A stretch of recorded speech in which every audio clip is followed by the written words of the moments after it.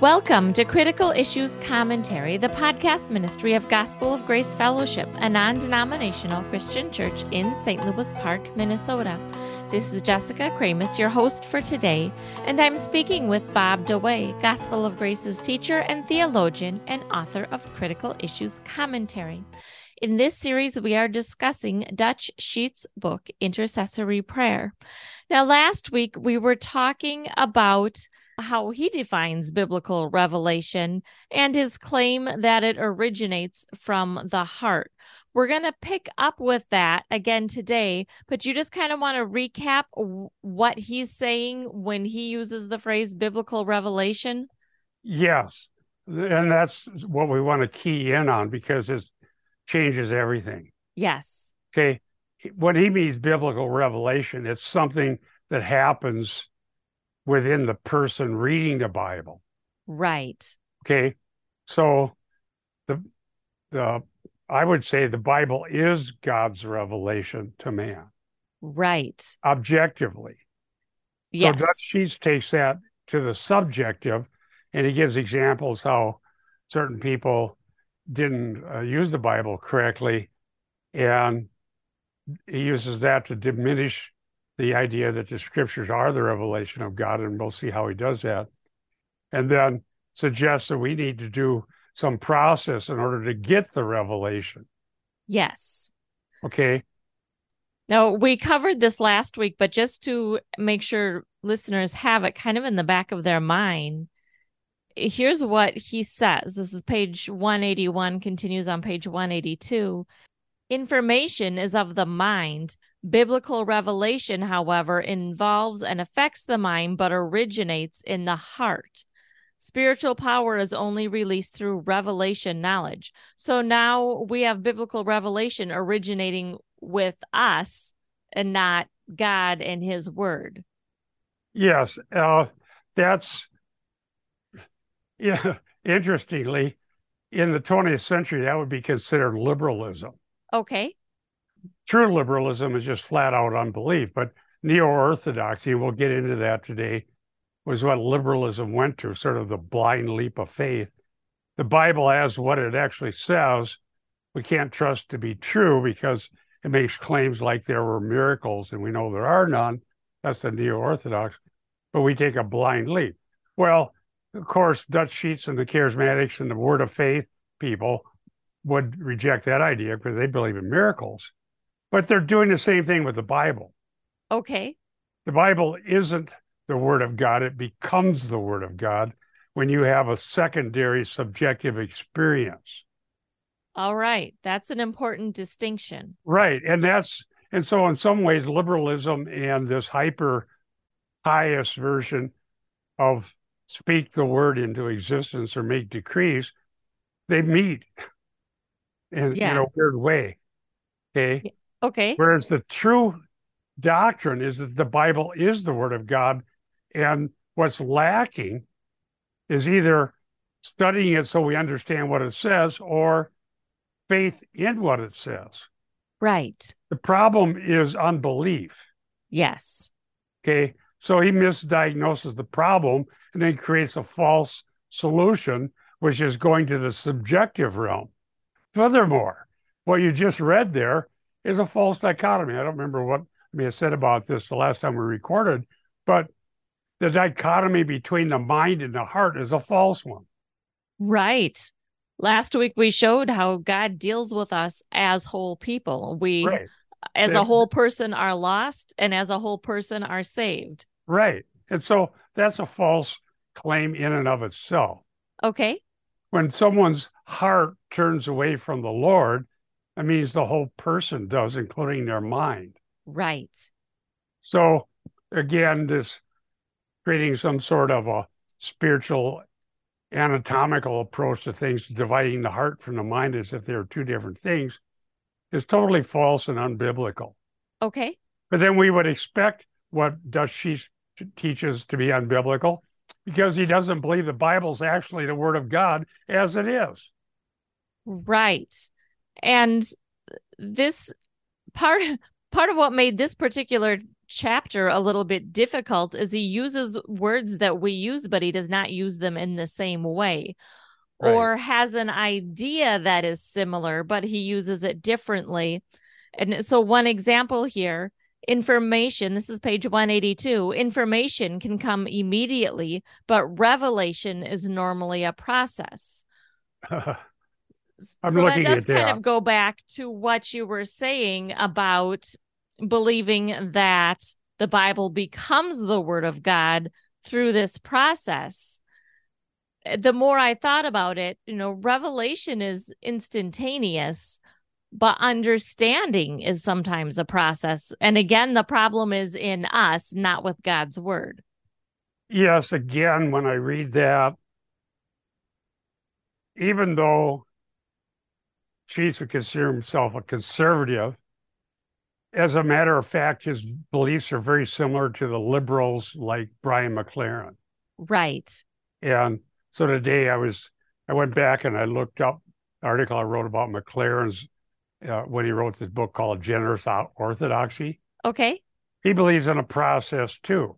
Yes. And he thinks that us dolts who just study the Bible and believe that it's God's word to us, and then we can know it, are deceived and deluded. And then he goes off into these ways that the Bible becomes the word of God. And in his case, you kind of look around and see what God's doing and what the kingdom of God looks like and the process that may be happening out here in the world. You get part of that. Eventually, you come up with something that is a generous orthodoxy. Now, with Sheets, you go to an internal pietistic approach. Right. And his approach has everything to do with getting personal words from God and extra biblical revelation. Right. And that's typical of pietists. Yeah. Okay. So information. Well, okay. So using that term information is used to make the scriptures as they are to be described in a derogatory way. Okay. So you have the Bible and you may really read it and understand, say, a chapter of it. Yeah. We talked about that last time. We went into the context. Well, that's just information. Yeah, that's what they say. That's not how the Bible describes it. It's the very word of God. Right. Okay. When Moses went up on Sinai, and God gave him the 10 words that were written on stone by the very finger of God. Okay. And there was an awesome theophany happening at the same time. The words that were given are indeed the word of God. Right. The problem isn't that the words are not meaningful until we go into some revelatory process. The problem is the people at base of Sinai didn't like what God said. They were impatient. Right. What did Moses hasn't come back down? Let's make this golden calf. Yeah. Okay, so is it that hard to understand the actual words? No. Thou shalt not steal, according to King James. Yeah. Is that so contrived and confused that you may have to go into some meditative process that may take a long time, looking to get a revelation? And then eventually, when you get the revelation, which thou shalt not steal, that's not a revelation, even though God wrote it on stone. It's a process, and that's just information. Yeah. Okay, so what you come up with may be, what are you going to come up with? Right. Probably rationalization why you can take people's money. Right. Well, and they do that. I know. So send your money and get your miracle. I'm not saying Sheets is claiming that, but sure, a lot of people in that ilk do. Right. And they use the testimonials to prove it. Yep. Or get your healing if you do things a certain way. Okay, dear listeners, the Bible is the Word of God, and that's the very claim Jesus Christ made. Yes. And it is God's revelation to us. Yes. And the people that would play games with that end up using tricks with words to make us think we can't trust what the Bible actually says. Okay. So the fact is that the Bible means what it says, and the problem is unbelief, not the fact that the Bible uses rational processes of words chosen by God, spoken validly to human beings so that we can understand them. And it's binding upon us because if we rebel against the very words of God, we are making ourselves God's enemies, are facing his wrath. Yes. Now, because of that, when I debated with a emergent person who's, again, different version of this, but it's doing the same thing, which was that Doug Padgett. Okay. On the PowerPoint, I put on there John 12:48. All right. And the reason I did that was that their claim is you need a secondary revelation or some process to get involved with before the Bible becomes the Word of God, which is very similar to what Dr. Cheese is doing. But let me just read John 12:48. I put that on a slide, and it really, I think it stunned. The place was packed. Yeah. It's the most people we ever had in that particular building. Yeah. And here's what it says. He was claiming we have to get involved with a process. We can't be sure. People with bad motives are telling you they know what the Bible means, according to Emergent, and they have bad motives. They're wanting to force you to do what they say, and they tell you they know what the Bible means, but really this is a group process that we feel and get involved with. Right. I remember the word I'll never forget from that was speeching. Speeching. Yeah. One of his books has some people on a sofa and this overbearing preacher with a megaphone yelling at them. Yeah.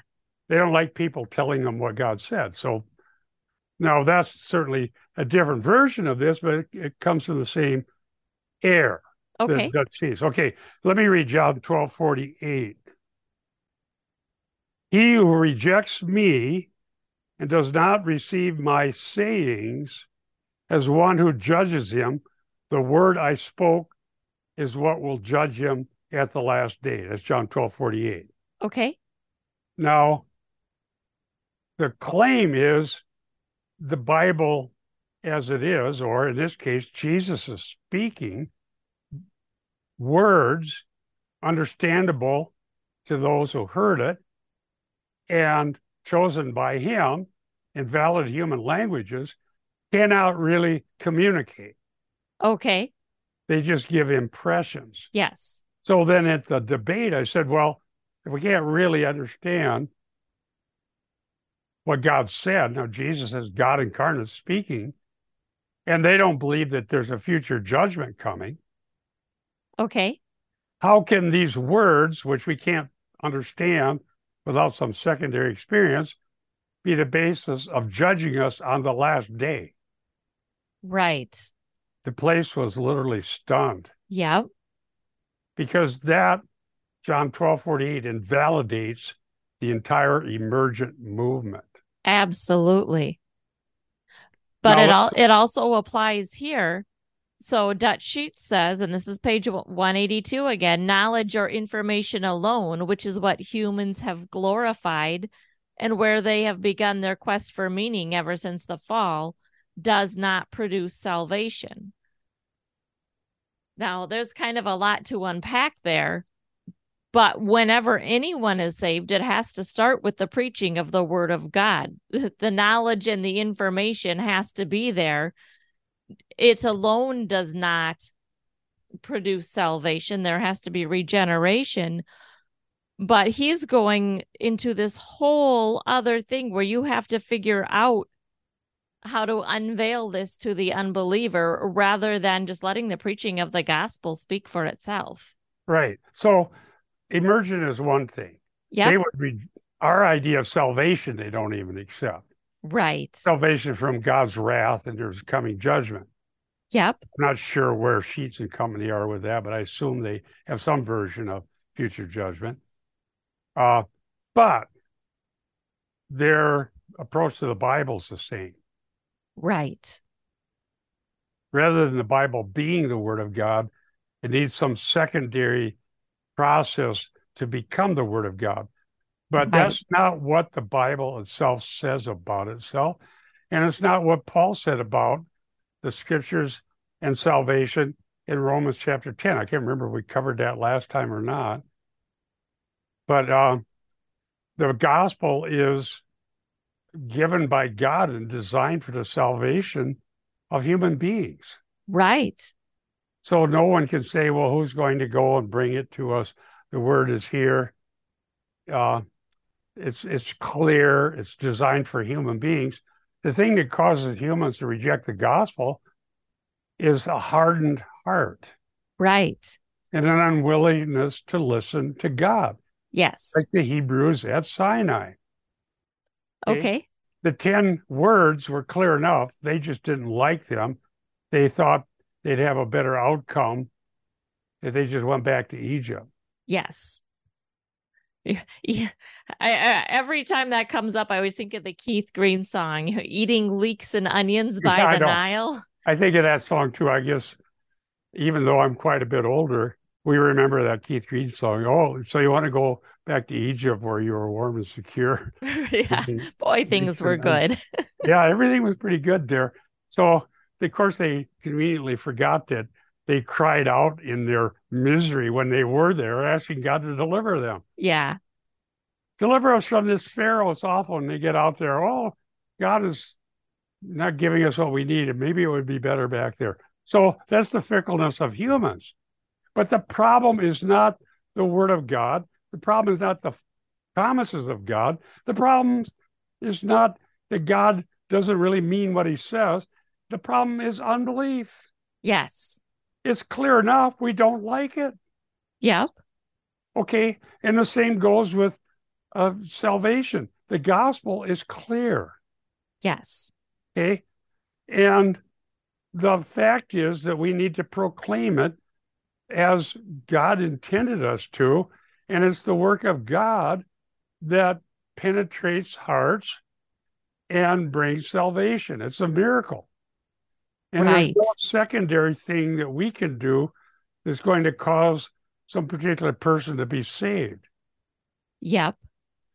And it seems to me throughout this chapter that he keeps kind of equivocating on this biblical revelation. And in a lot of ways, when he's mentioning this, what he's thinking is some sort of new revelation is actually regeneration. And an example of this on page 183, he's speaking about the gospel. Unbelievers are sure to reject it unless they receive a biblical revelation. No, they're sure to reject it unless they're born again. Yeah, unless they're regenerated. Okay, this, not everybody will like this, but I got to tell you the truth about this. Okay. The reason people are deceived by Sheets and Company is they've rejected often the doctrine of election. Right. Okay, so they don't believe God ever elected anybody. We elect ourselves, or however, I don't know how I've read about everybody's workarounds so they don't have to accept all the passages in the Bible about election. Yeah. They're out there. Mm-hmm. But they're not grounded next to Jesus any more than Sheets is. Yep. Okay, just read the book of Acts. Right. And you'll see the Lord opened Lydia's heart to be saved, or all who were appointed unto eternal life were saved. Yeah, and then when people rebelled, they brushed off the dust and went down to the next town and preached the gospel. Yeah. Who responds is by God's grace. It's still morally culpable thing to reject the gospel, and it's still praiseworthy to God that some come to him, and we want to see that it's honorable to come to God, but it's by his grace we give him the glory. Right. So you take a theology with no doctrine of election, no supernatural regeneration unless man does something first to cause that to happen, as if we could regenerate ourselves. And then you end up with this process that Dutch Sheets has. Yes.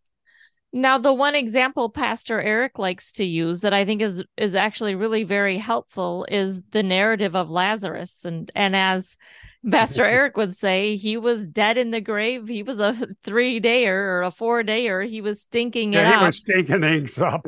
Yeah, so he's laying there dead. And this is a picture of salvation. Jesus calls Lazarus up out of the tomb, but unless Jesus first regenerates him, Lazarus cannot respond to the call to come up Right. out of the tomb. He has to be made alive again so that he can respond to the call.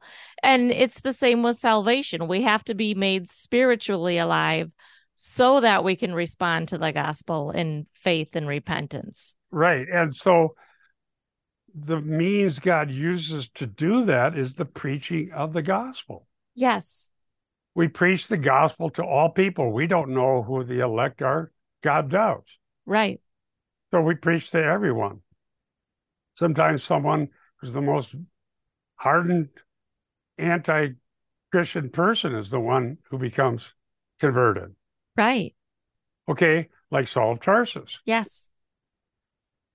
And so there's such resistance to this because people think, well, if I believe that, then I'm just stuck being this liturgical Calvinist and all the bad things that associated with the institutional Calvinism that certainly has lots of problems. I don't agree with the institutional church, period.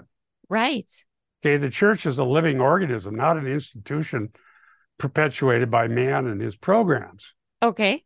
Okay, but they don't want that, so they think you got to go to something else, which ends up being, how would you say, very weak and vulnerable because you're only believing the parts of the Bible that don't touch on God's sovereignty and his work of regeneration sovereignly and the doctrine of election. And therefore, you end up with whole chunks of the Bible you can't believe. Right. And I don't know how you even can believe in Abraham and the promises given to Abraham if you don't believe in the doctrine of election. Yes. But that when I was reading these 2 pages here, I put those notes. I just thought his real problem is he doesn't believe in the doctrine of election. Right. So it's like I'm going to elect somebody by focusing on that person and doing all these processes we've talked about. Yeah. Until eventually they get saved. And so I think that's rather ironic because when I've debated people who reject election, they think that God would be doing something wrong if he saved a person who was hostile to him through supernatural monergistic grace that comes to them, but they don't mind going through some process themselves that would get the same result if they're controlling it. Yeah. So it doesn't even add up. So, dear ones, before you get angry and say, all right, can't listen to them anymore because they believe that God actually elects anybody, I would suggest that you're going to have a lot of problems because you're going to end up with scripture after scripture you don't like. Yep. You don't need to join a denomination. You don't need to join something from church history. You simply need to believe what the Bible says. Right. And then what we end up with is the same people are saved that are hearing the gospel, and God gets the glory. And we have a foundation to stand on that we don't need to add anything. We can preach the word of God. We can preach the gospel every Sunday or to everyone that we would be able to discuss this with and trust God for the results. Right. And you don't end up falling into this trap of, okay, so you have kind of the seeker version of, well, we got to make this appealing to the unbeliever, or you can have the emotionally manipulative altar call, give your life to Christ version of it, or you can have the charismatic Dutch Sheets version where you have to get revelations from God about how to reach this person and how to tear down strongholds and what demon they're under and all of the things that go with that. And what we're going to come to in a few weeks, he makes us personally responsible for birthing true repentance in other people. Well, yeah, we're in charge of everything in that scheme of things. But I would just challenge it. I know a lot of people believe some version of that, and that's why they're often confused. yes. But if you take the key events in salvation history, you just go back through the Bible. If you've been a Christian long enough to have read the Bible and know what at least the main ideas that lead us to where we are in the New Testament, it's interesting that every case is an exception. Right. They think there's some process that we do that we end up with this result. But if you Okay. just go back through the main people, Abraham, Yep. okay, was Abraham sitting in Ur of the Chaldees thinking, I'm sick of my people and my clan, and I think I should go start a people? No. No, Yahweh appeared to him. Well, what Yep. go back before that? Go back to Noah. Right. Okay. And If you have Noah. to pick war, and he says Noah made God smile. Yeah. But the Bible says Noah found grace. Right. No one had ever seen a flood. Every case, if you look at Noah, Abraham, Isaac, Jacob, Joseph, ultimately Moses, Right. case after case, God took the initiative, appeared to someone, and changed them and used them. Okay. How about David? Was David the shepherd boy sitting No, in the field thinking, yeah, boy, right. think I'll pick God and lead a nation and So you go to the big stories, the Mhm. big events, as I said. Then Yeah. go into the New Testament, go with Saul of Tarsus. Yeah. Okay, he didn't gradually warm up because he heard the organ playing during the altar call. Right. He went with violent hostility to destroy Christians, Yes. and God sovereignly intervened.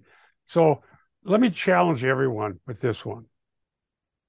If that's how the big events happened in the Bible, the key characters that are mentioned throughout the Bible, why would you think that somehow in our ordinary lives it's going to be some different way? Right. Now, I think it's important too to also look at the smaller ones. Read through the beginning of John. Were they mending their nets looking for Jesus, or did Jesus come find them? Right. I don't remember which one it was that was sitting under the tree.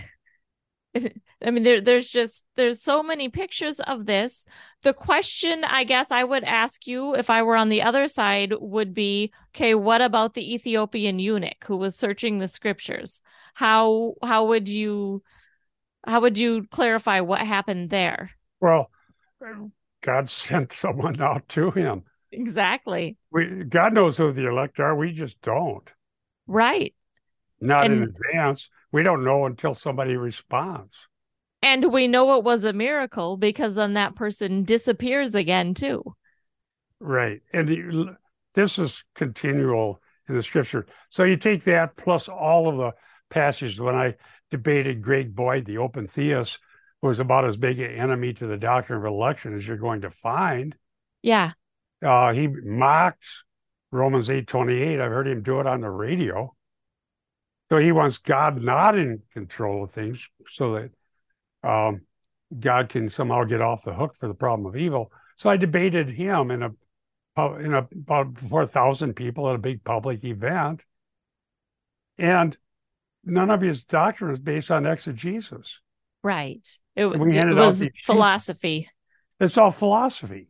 Yes. So, and I still have those on my computer. I found them the other day in one of my backup files. All of the verses based on the Greek words used in the New Testament on the doctrine of election. I had dozens and dozens of verses. Yes. And we handed them out at the beginning of the debate. Yeah. So we're supposed to believe that all of these verses don't mean what they say. Right. No one's actually chosen before the foundation of the world. This isn't the way it is. God hasn't elected anybody. That is just so unbelievable. It's shocking. Right. But so people are, because they're going by their emotions rather than by the scripture, which gets us back to Dutch Sheets.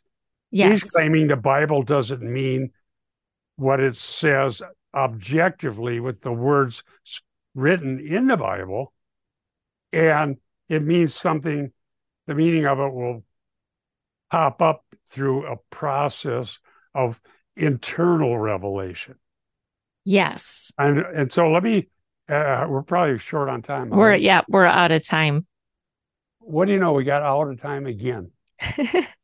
Let me quickly segue then. Okay.